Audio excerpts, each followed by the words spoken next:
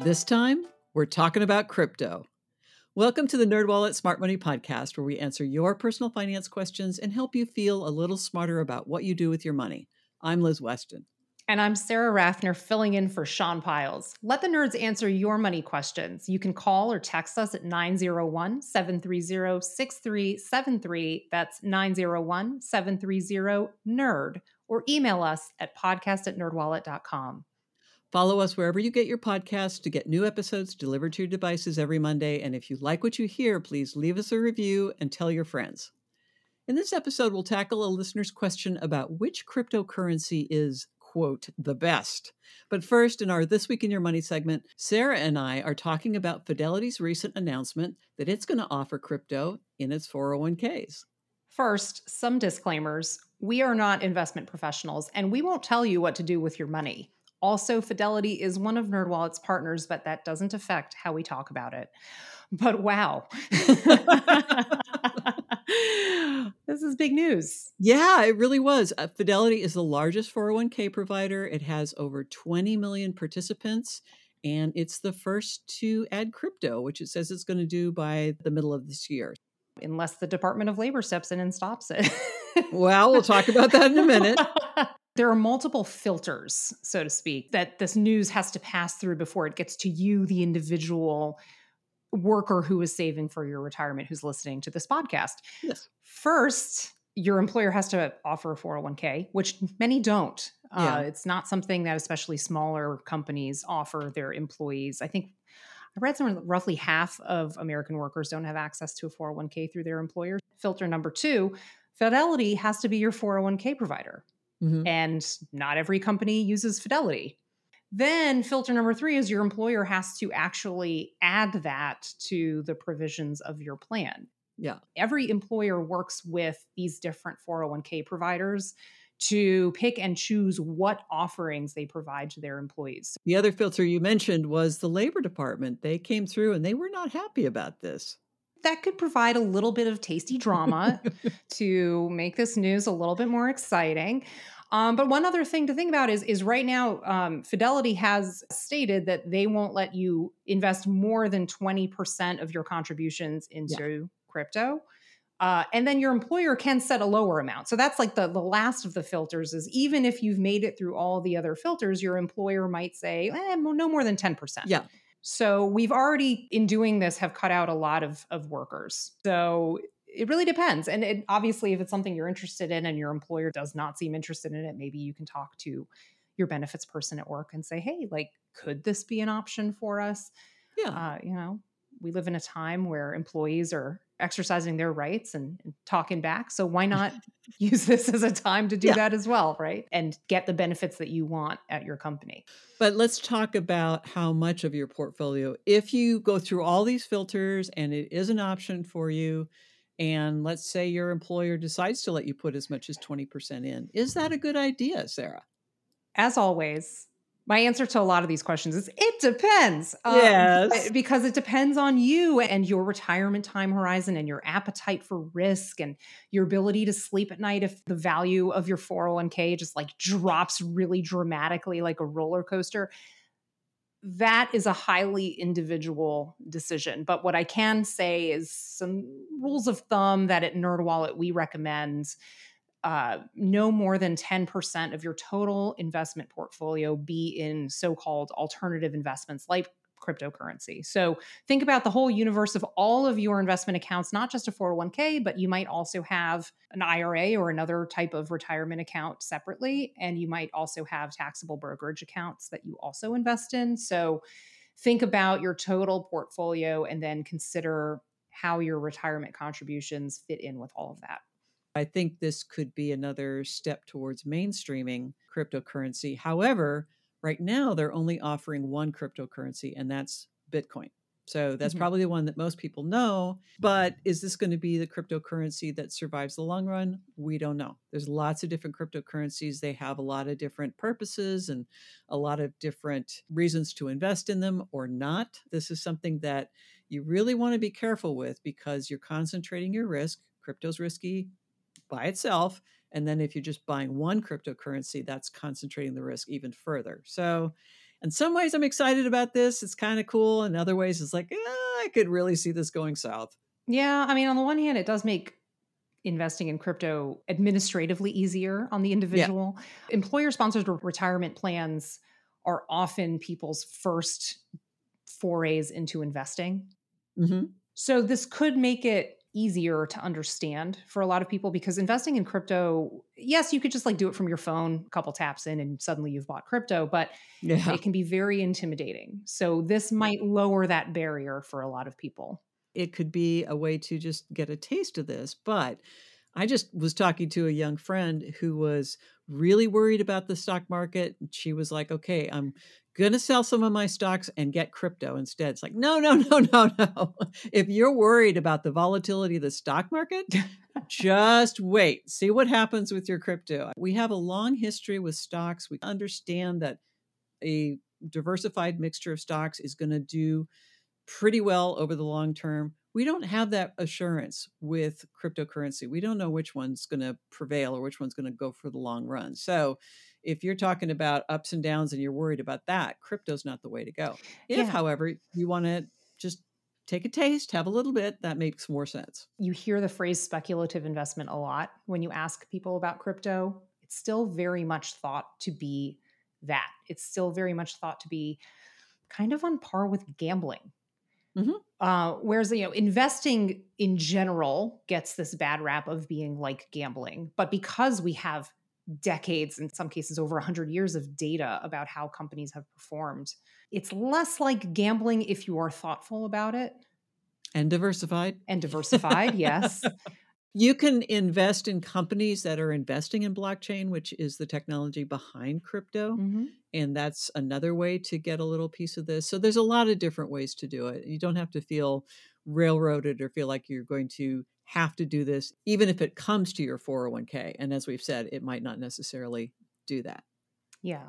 And I would say with crypto, in terms of the mentality of the whole culture around it, there is this obsession with the FOMO, the fear of missing out. Yes. Anytime there is that urgency that you have to act now or you're going to miss out, honestly, that kind of makes my skin crawl a little bit when it comes to investing because it's a long-term proposition potentially when you're investing. Like typically we don't recommend any money that you need in the next 5 years or so be invested because you need that money liquid. You need it accessible to you without taking on any sort of financial penalty for pulling that money out.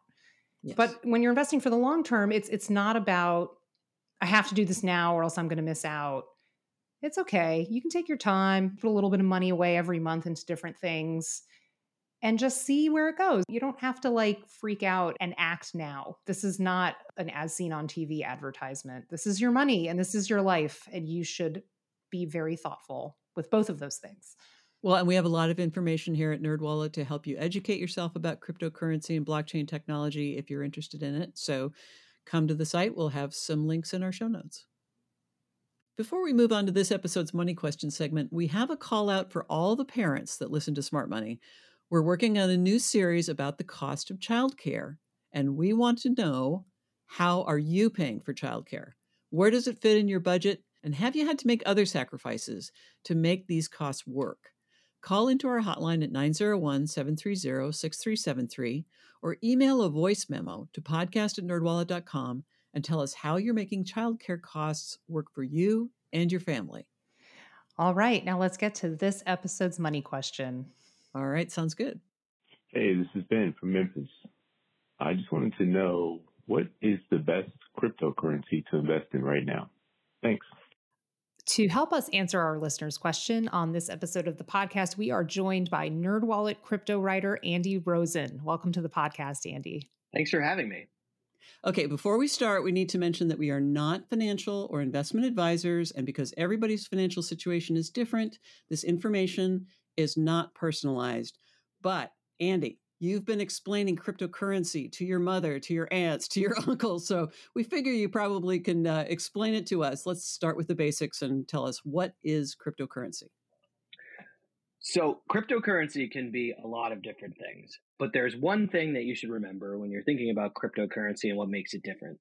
Essentially, cryptocurrency is based on a technology called blockchain, which allows you to own a digital file and makes it hard to recreate or use without the permission of the person who owns it. A lot of products are being built on this technology. What you've probably seen is Bitcoin, which is the largest and really the first cryptocurrency, and that was invented to make peer-to-peer payments possible. However, most of the time, Bitcoin and a lot of the other popular cryptocurrencies are used less as a medium of exchange and more as an investment or a store of value because people are buying it for its growth potential. So you mentioned Bitcoin, which is one form of cryptocurrency, but there are a lot of others. So how would you answer Ben's question? What's the best crypto? Well, the answer to that question, like almost anything in investing, is going to depend on what your goals are. Before you do anything with investing, you should be able to really easily answer the question, why do you want to invest in this? That goes for stocks, bonds, anything. And it definitely goes for cryptocurrency. So think about it. Are you interested in the technology of cryptocurrency? That might point you in one direction. Are you looking to diversify your portfolio because you have a lot of traditional investments and you're interested in crypto's role in your portfolio? Are you looking to just be a day trader and speculate on short-term price movements? However you answer those questions is going to help inform which might be the best cryptocurrency for you. It's also worth noting that cryptocurrencies are not all the same. You've probably heard of Bitcoin and Ethereum. These are the biggest ones. But there's more than 18,000 cryptocurrencies that are traded in some places. So you really want to vet these and make sure that the one you're buying is the one that aligns with your financial situation.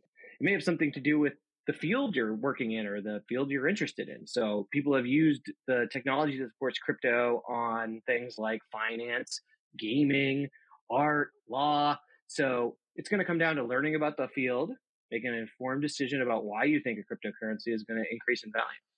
Okay, nuts and bolts. How does somebody go about investing in crypto?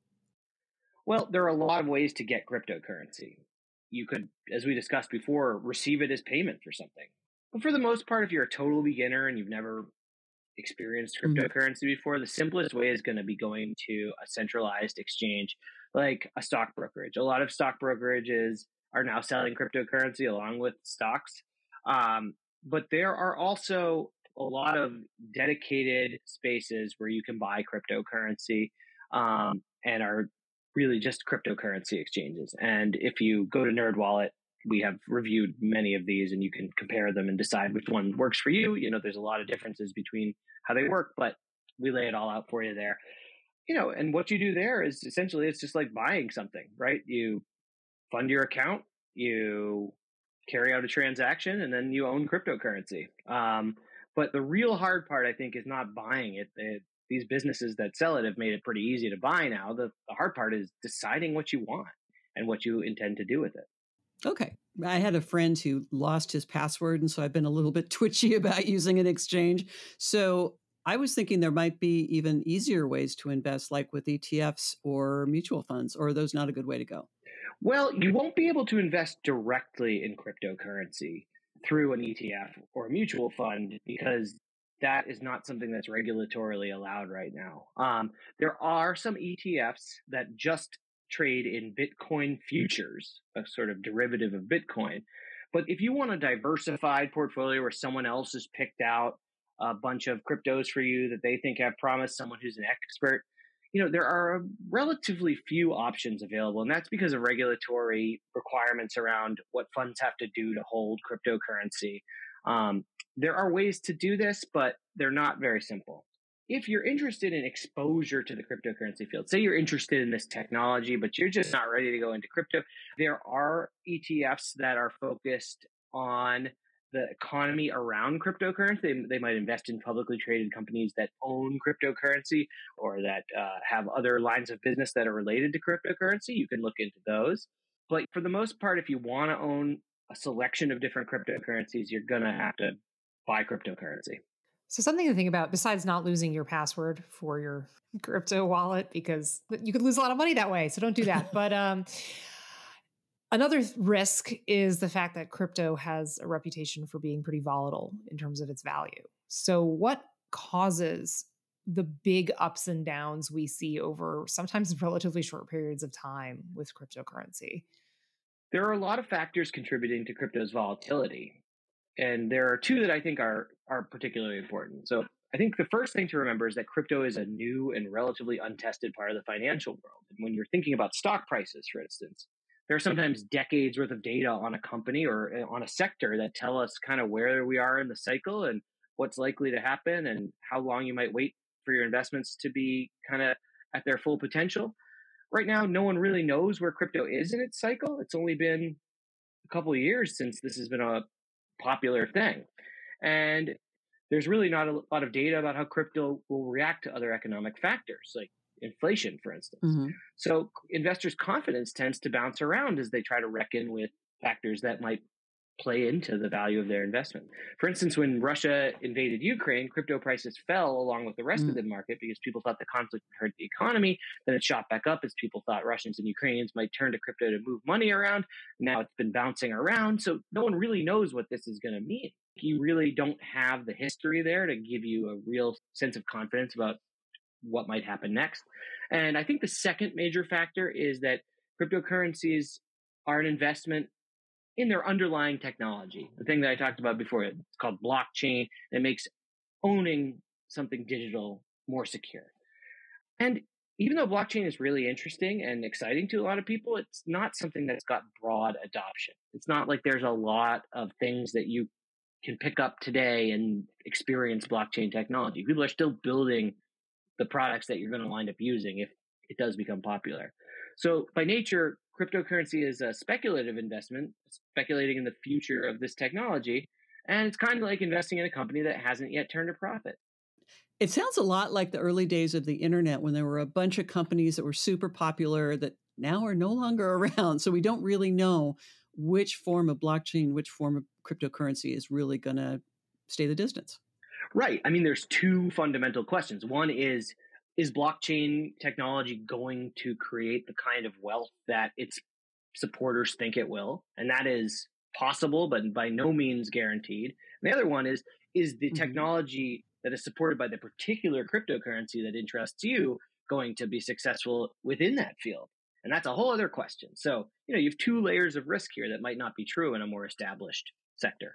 We touched a little bit and we joked a little bit about losing your password when you have crypto. It's not funny as a joke because you can lose millions of dollars this way. So when somebody's thinking about investing in crypto, or even if somebody has already started investing in crypto, what should they consider when it comes to storing the crypto that they have and keeping it secure? So if you have millions of dollars in crypto, then God bless you. But I will say this.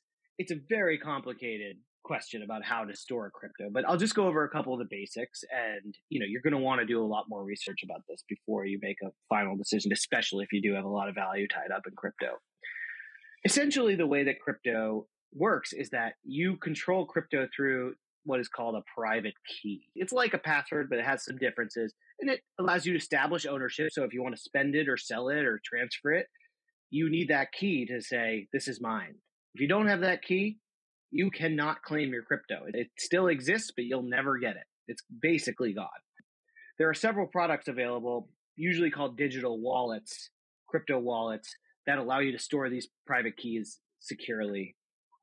You want to think about whether you want to store it online, which is a little less secure, but more convenient and easier, or store it offline. You can actually store it on a physical device. Those are some of the questions you're going to want to consider, and it's going to depend on how often you intend to use it and move it around, and also, what you think your security risk profile is. We have a handful of articles around how to store crypto and how to think about the question of where to store it. So you can check those out on NerdWallet. You mentioned that different cryptos were essentially created to solve different problems. Can you give us an example of that? Sure. So I mentioned Bitcoin previously, where Bitcoin is essentially made to be a medium of exchange. Essentially, I pay you a Bitcoin and you give me a product that's supposed to be like money. The second most popular cryptocurrency, which you've probably heard about, is Ethereum. Ethereum was created as a way to program something that's called smart contracts. And that might sound a little technical, but essentially that executes automatically when some condition is met. So for instance, you could store value in a smart contract until a given period of time has passed and then release it, like maybe to the heirs of an estate or something like that. I mean, something like this has the potential to cut out a lot of middlemen in lucrative industries, which you can see how that might create some value. Now, because of that, there's a lot of people trying to solve this problem of how to make smart contracts that work really well. And there's some interesting competitors out there that think they can do a better job. Cardano and Solana are Ethereum competitors. So if you're thinking about investing in something, it's a good example of how you might think it through. Why do you think Cardano, Solana, Ethereum, or any of their other many competitors are better than the other people trying to solve this question? What did they do that makes you think they're the best? This can take some technical analysis, but if you can at least articulate an argument for why you think your investment is better, that'll be a great start for you. How might you think about how crypto would fit in with your overall investment portfolio or your investment strategy? So it's just important to remember that cryptocurrencies are risky investments, and they should be part of an overall portfolio that has some diversification in it. One rule of thumb is that you shouldn't invest more than 10% of your portfolio in risky assets, such as cryptocurrency. Well, thanks for joining us, Andy. This was super helpful. Thanks for having me. All right, and let's get to our takeaway tips. And I will start us off. First, learn crypto basics. Understand what crypto is before you buy it. Next, get comfortable with volatility. There's no guarantee that any single crypto asset will gain value over time. Finally, don't overdo it. Crypto should be, at best, a small part of your overall investment portfolio. And that's all we have for this episode. Do you have a money question of your own? Turn to the nerds and call or text us your questions at 901-730-6373. That's 901-730-NERD. You can also email us at podcast@nerdwallet.com. Also visit nerdwallet.com/podcast for more information on this episode. And remember to subscribe, rate, and review us wherever you're getting this podcast. And here's our brief disclaimer, thoughtfully crafted by NerdWallet's legal team. Your questions are answered by knowledgeable and talented finance writers, but we are not financial or investment advisors. This nerdy info is provided for general educational and entertainment purposes and may not apply to your specific circumstances. And with that said, until next time, turn to the nerds.